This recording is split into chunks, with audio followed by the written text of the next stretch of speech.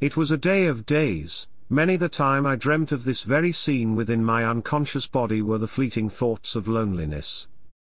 The very thought that my natural age could put an end to the very activity that had given me life.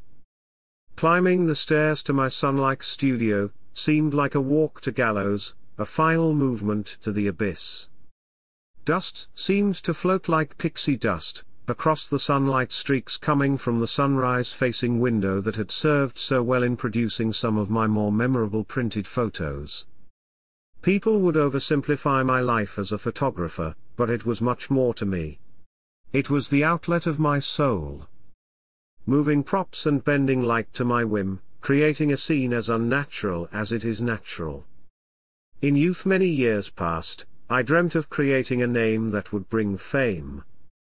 Today I must do justice to the very product I shoot. As each new product enters the studio, I am faced with the challenge of bringing life out of a lifeless form.